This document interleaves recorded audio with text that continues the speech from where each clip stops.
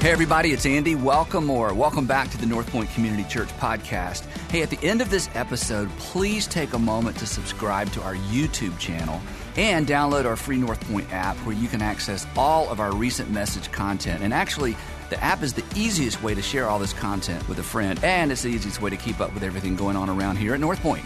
But most importantly, I hope the following presentation inspires you to take your next step in your faith journey. Enjoy.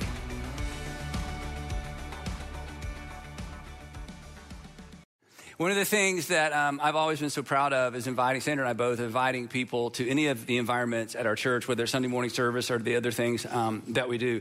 I always feel confident. In fact, we kind of have a thing that we do where we try to every week invite someone to come sit with us. And since I always sit in the same place, that's easy. And I invite people at least once a week. It's like, hey, you should come sit with me. And since I always sit in the same place, that's easy. But the truth is, those of you who come on a regular basis, I've noticed, you all sit in the same place as well, okay? So it's pretty much an easy way. It'd be easy to find you. So we just kind of make it a habit. You should come sit with me. You should come sit with me. You should come sit with me, because I know when they come, they get to meet you and see all the fabulous things that you're doing. When we were younger and our kids were younger, and we were with lots of families at the ballpark and gymnastics and all that sort of stuff, we would always invite families, and I would say, kind of tongue in cheek, I'd say, hey, you should come sit with us in church or come visit our church, but don't bring your children.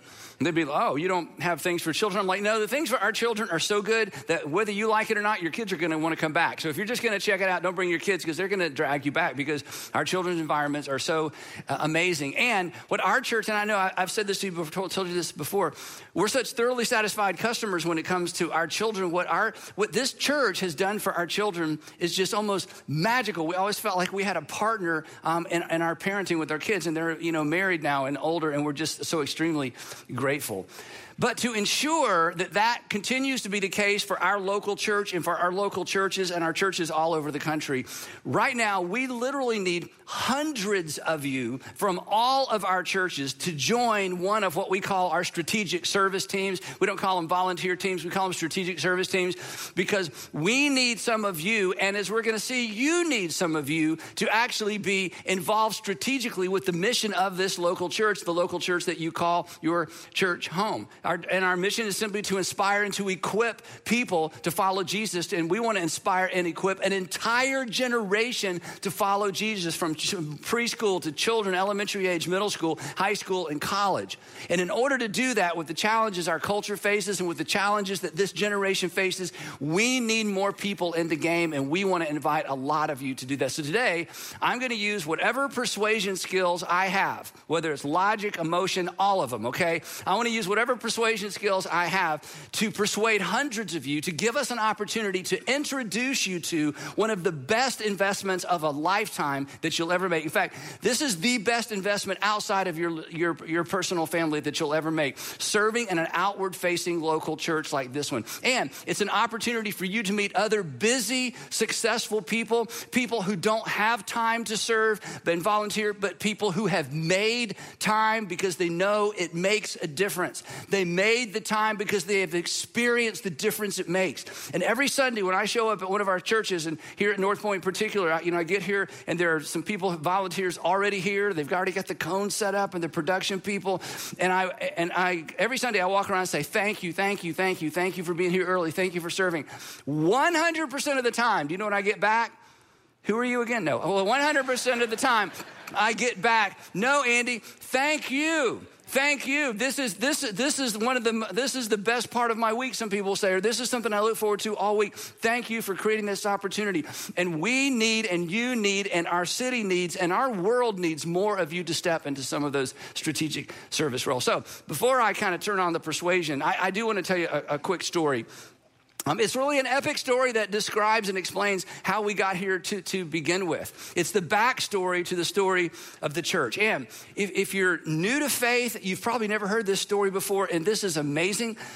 If you abandoned faith or you left faith, this is one of those stories that should cause you to at least, I think, reconsider. So here's what happened. After Jesus was crucified 2.5, 3 days later, he rose from the dead, and he gathered with his disciples, his apostles, and he saw them and they saw him, and he gave them instructions what to do. And then he ascended into heaven.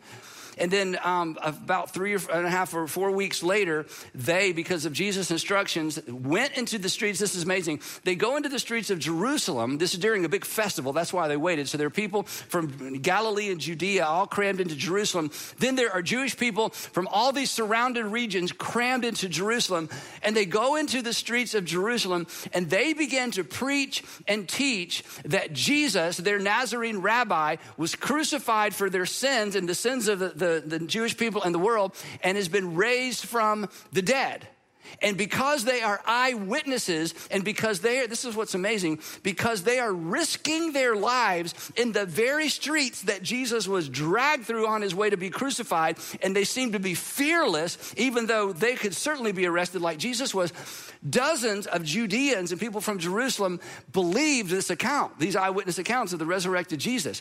First dozens, then hundreds, then 1,000, then 1,500, and suddenly, everywhere you go in Jerusalem, people are talking about the resurrected rabbi from Nazareth who may be the Messiah. Well, this makes the people who arrested Jesus to begin with very, very nervous, and so they send their henchmen out, and sure enough, here are the Jesus followers. We thought we'd gotten rid of this Nazarene cult. We thought we had put this to rest and put this to bed for good, but now his followers are out talking about him being raised from the dead, and they're shocked. We killed him, and now this. And so Luke, who knew all of these people, Luke knew Peter, he knew John, he knew Matthew, Luke, who knew all these people, put this narrative together and describes what happened. He tells us that then, when they heard about this preaching in the streets, the high priest, who was responsible for Jesus being crucified, same guy, and all of his associates, who were members of the party of the Sadducees, were filled with jealousy. It's like, wait a minute, we finally got rid of this cult and now it's back and it's bigger than ever. It has saturated and infected the entire city. So they did the only thing they knew to do. They sent their temple guard out and had the apostles arrested and put them in the public jail. Now, when you think jail, and I think jail, it's not same jail. The public jail in the first century was a hole in the ground in a building, maybe in a building. Not a very nice building, but a hole in the ground that might be covered. A hole in the ground with no drainage. A hole in the ground with no drainage that someone else had been in. Okay, get the picture, but don't think too hard about that. So this is not like jail, like open up the bars and let them in out. They're basically in holes in the ground. These are the apostles, the followers of Jesus. They put them in jail because in the hole in the ground because they're holding them overnight because the next day they're going to talk to them and tell them, hey, if you don't want to go the way of your leader, you got to knock this off. Well, that night, you got to read this part for yourself, God springs them out of the hole. So they get out and they escape. Now, if you had done what God called you to do, you went in the streets of Jerusalem, risk your life, get arrested, get put in a hole in the ground, and God lets you out, what do you do next? I'll tell you what I do next. I think, you know what? I think Jerusalem's heard enough. I think I'm going to move on to the next city and talk about Jesus because it's not safe here. The next morning, the leaders find out that these same men who somehow were sprung from jail are back in the streets and at the temple, the epicenter of ancient Judaism, preaching about a resurrected Nazarene who they believe was the Messiah, the Son of God. So they have these guys rearrested, and then they are taken in before this group of men. And again, just to remind you, this is the same group that convinced Pilate to crucify Jesus, same men. And they're in front of these men, and they accuse them, and they said, look, you have already been warned once. We gave you strict orders not to teach in this name. If you want to just teach Torah and give insights, okay, but you got to quit. You got to quit elevating the name of your rabbi. Yeah, you have filled Jerusalem. I mean, this isn't in a corner, and this isn't in some small town. You have filled Jerusalem with your teaching, and are determined to make us guilty of this man's blood. Okay, so you got to knock it off. You know what we did to him? You know what we have the power to do to you? So Peter steps up to give their defense, and he preaches a little sermon, and the theme of Peter's sermon is, you are guilty of that man's blood. We're not making this up. You know very well you were there. And he uses this amazing line. He says, you killed the author of life, but God raised him. In fact, I just want to real quick give you the outline of Peter's defense, his little sermon. His outline went like this. You killed him. God raised him. We've seen him. Now say you're sorry, okay? That's their outline. It's like, you did kill him, you're guilty. We were all there. We were there hanging in the back of the crowd during the trial. God raised him from the dead. We've seen him. You should repent and you should declare him your Messiah because God has done something in this very city in your midst. To quote Peter, he says, and we are witnesses of these things. And then you read right by this because, the culture is so different than ours. Luke says, these men were flogged. That's all it says, flogged, and the text keeps going. It's like when they talk about the crucifixion of Jesus, and then they crucified him. No description. And no description is given of the crucifixion because everybody reading the story had seen one or the aftermath. They didn't need a description. No description of being flogged. Everyone who lived in that day and age had seen the aftermath, perhaps, of someone flogged. We don't know if all 12 apostles were there, if they're 6 or 8. This took a long time. And they listened.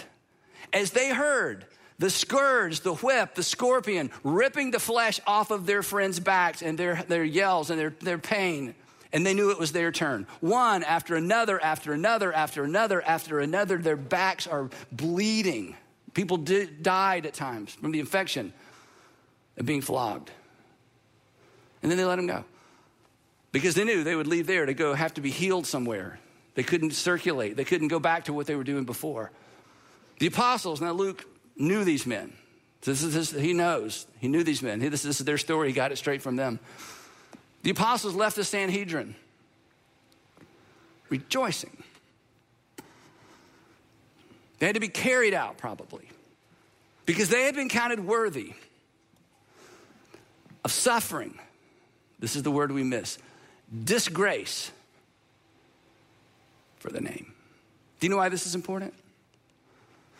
Because for the rest of their lives, when those fishermen took off their shirt, for the rest of their lives, when those men took off their shirts, what it would say to culture is, you have been arrested. You were found guilty of a crime, and you were punished.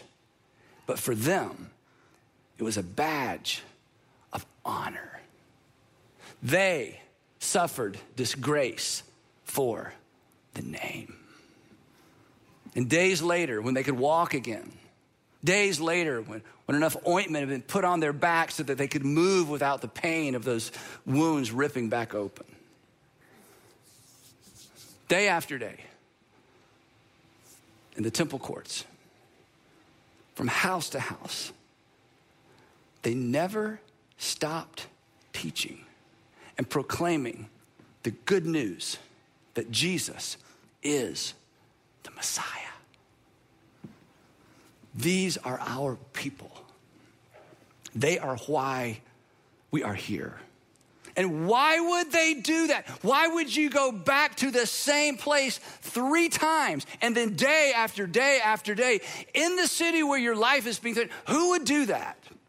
Men who no longer feared death. And what would cause a man to lose his fear of death? When you watch your rabbi crucified and then you have breakfast with your rabbi a few days later, you realize God has done something miraculous. God has done something for the world, and the world needs to know, and you're not going to shut us up. And the fear of death has lost its sting.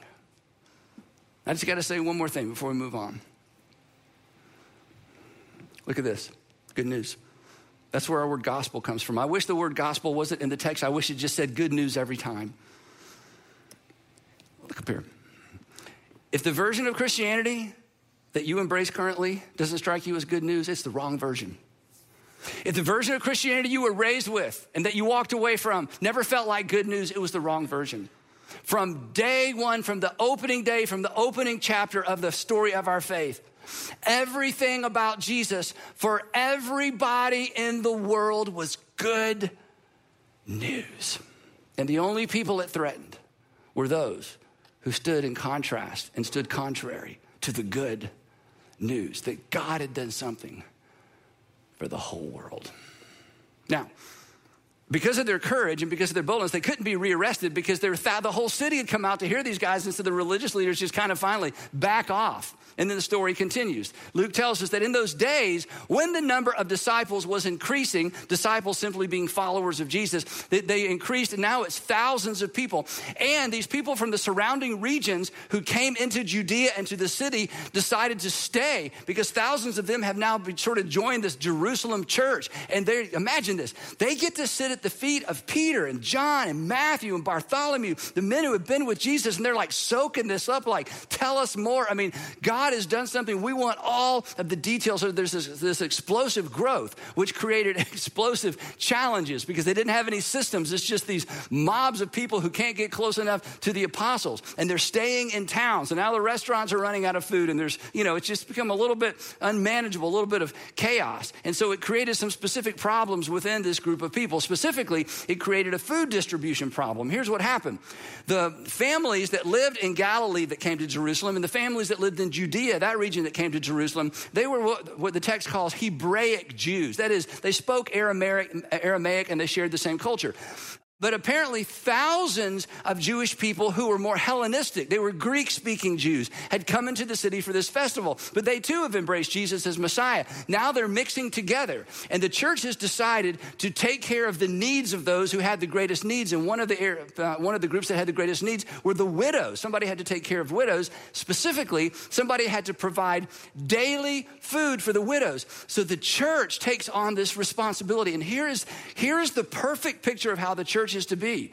They're preaching and teaching the message of Jesus, and they're caring for the people that need to be cared for. They're preaching and teaching the message, the words of Jesus, and they're making room and making space to care for those that need to be cared for. But because these out-of-towners weren't as connected, the food distribution system began to break down, and the Hellenistic, the widows from outside of Judea and Galilee, those widows weren't being fed as quickly or as efficiently. We don't know the details. And so there was a little bit of rift in the Christian community. Now, it wasn't a discrimination problem. It was a distribution problem because the growth had overwhelmed the systems because they didn't have any systems. And this is what's cool too.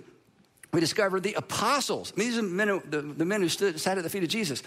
The apostles were trying to do everything. They're trying to preach and teach and serve food and make sure the food is distributed appropriately to widows. So they just can't do everything. So they did what churches do. They called a meeting. Ever been to a church meeting? They're the worst. Okay, so here's if you didn't grow up in church, you don't know the words of some of the hymns, I'm sorry, but you've never been to a church meeting, that's an advantage, okay? So it kind of balances out. So here's what happened. So the 12 apostles gathered the disciples. These are the followers of Jesus and probably just the leaders. They couldn't have gathered all the thousands of them. They gathered the disciples together and said, hey, this is the apostles speaking. It would not be right for us to neglect the ministry of the word in order to wait on tables. Now, here's what they weren't saying. They weren't saying, hey, we were with Jesus. We don't do that. That's not what they were saying. Jesus made that very clear before he was arrested. He said, hey, as I've washed your feet, you wash each other's feet. If you ever think you're a big deal, you just find some feet to wash. They never forgot that lesson. So they are fine serving the widows, but they can't do everything. They said, look, we are uniquely positioned to teach what Jesus taught because we were with Jesus daily for those 3 years.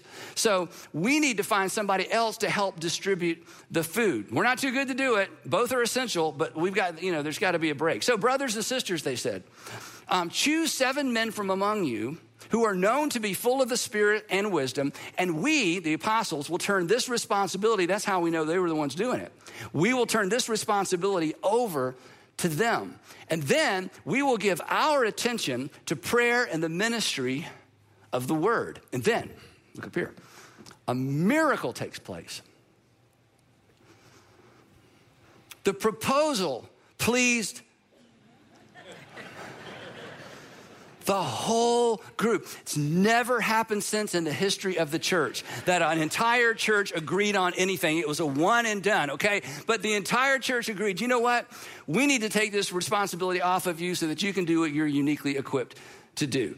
And anyway, so here's what they did then. Then they chose. They were very specific because they needed something specific done. They were really selective about who they chose. First, they chose. Again, they chose because, again, there was something that needed to be done. They needed the right people to do the right thing in order to accomplish what needed to be accomplished. People who embraced the mission and were willing to do what needed to be done then. So they chose 7. This was so brilliant. They chose 7 Greek men, Hellenistic Jews, to make sure that the Hellenistic widows were taken care of. They chose their own people. So smart.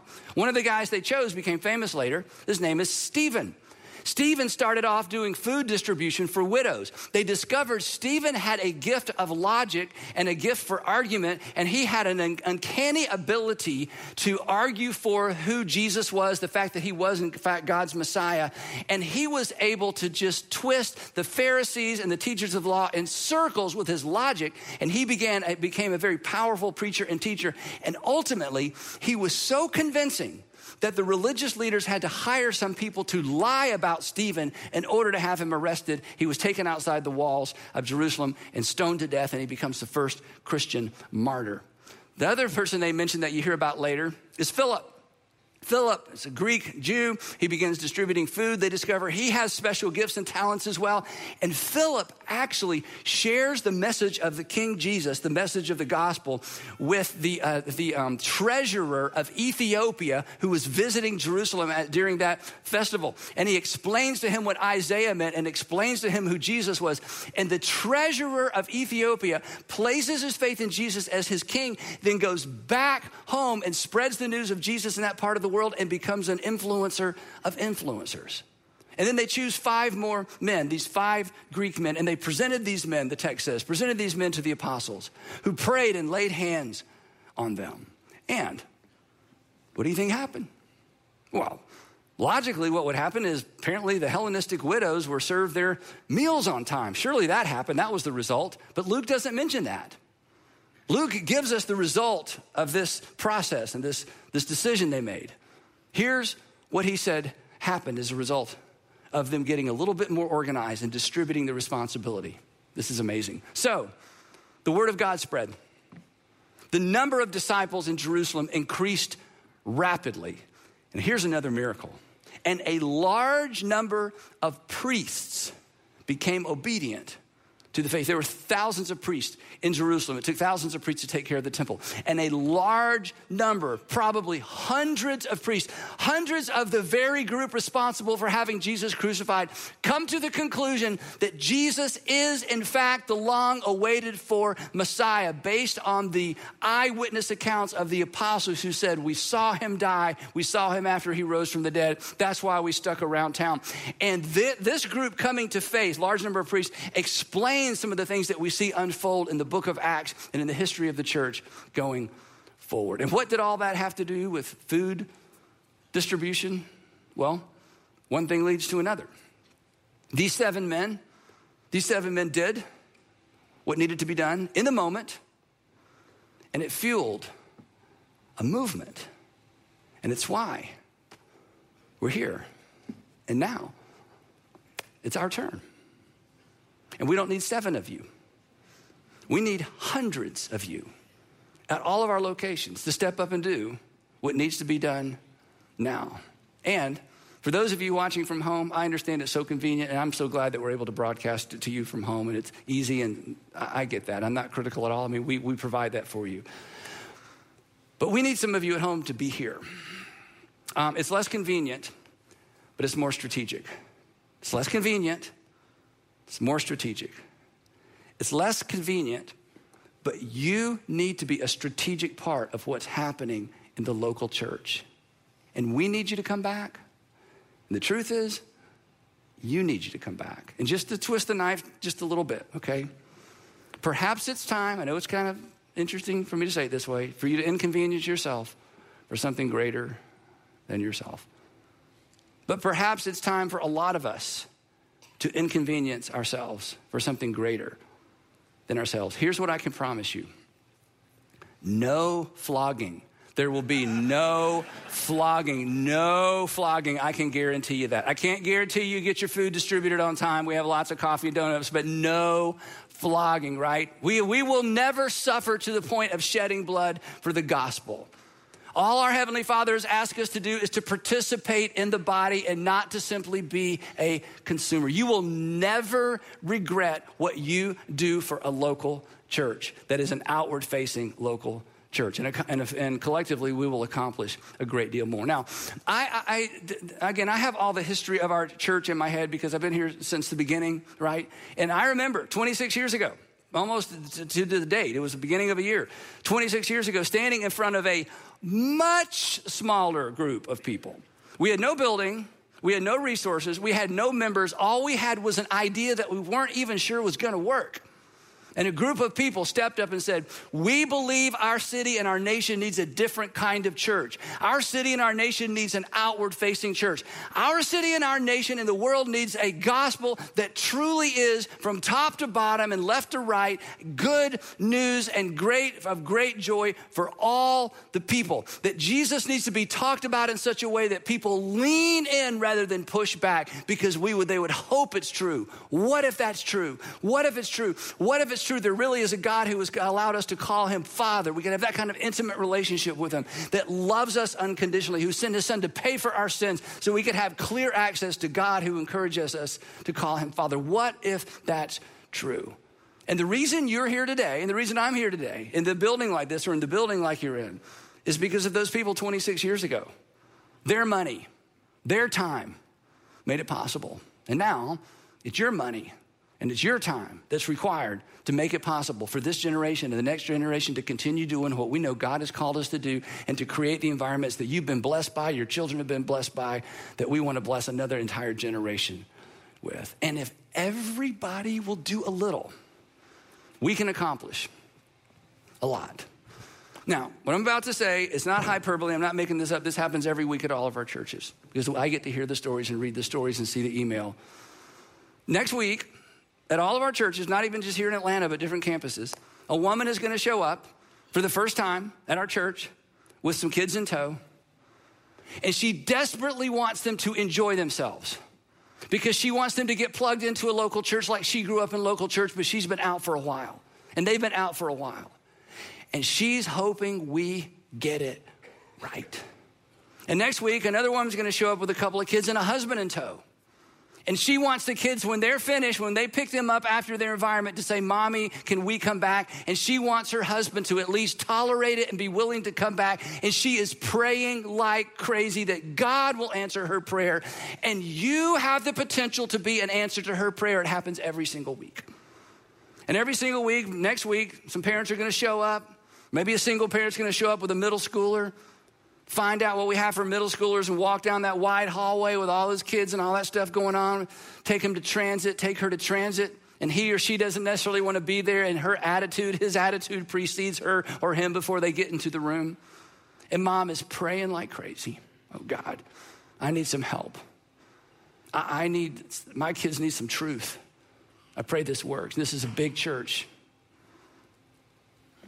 And you have the opportunity, and I have the opportunity to be an answer to her prayer, answer to those parents' prayers.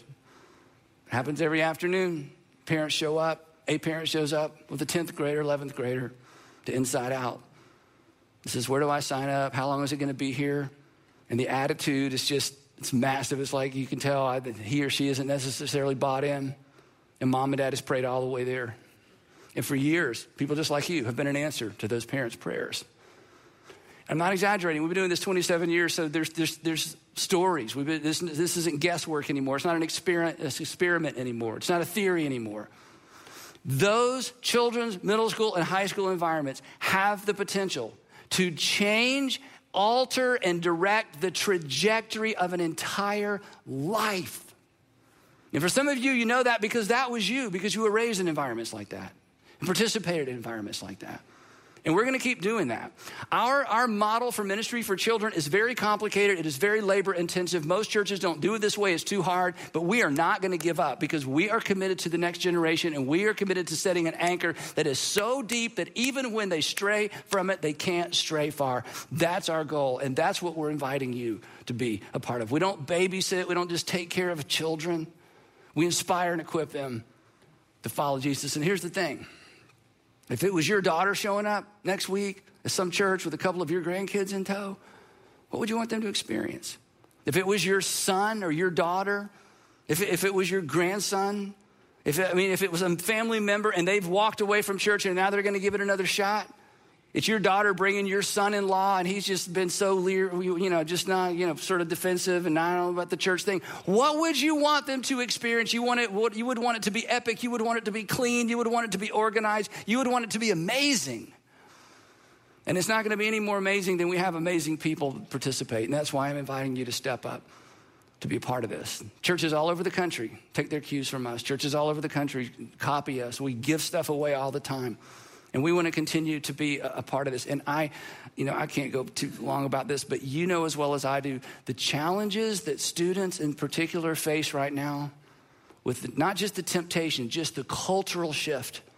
We believe the gospel addresses that. We believe the fact that God loves a child unconditionally, a student unconditionally. The gospel is relevant. There are guardrails, there are ethical guardrails, there are moral guardrails. And when you add those to accountability, it does something for a student that isn't going to happen any other way. If you've ever thought, boy, I wish there had been a church like this when I was growing up, here's your chance to ensure there's a church like this for the kids that are growing up now. And I know you don't have time. Nobody has time. You're super busy, successful people. I'm asking you to make time. And I'll be specific. I'm asking you to give us 1 hour. You see, if I called you or if your lead pastor called you and said, could I have 1 hour of your time? Most of you would say, okay, I'll give you an hour. If you just need an hour. So I'm calling in our hour right now. I'm calling in the hour.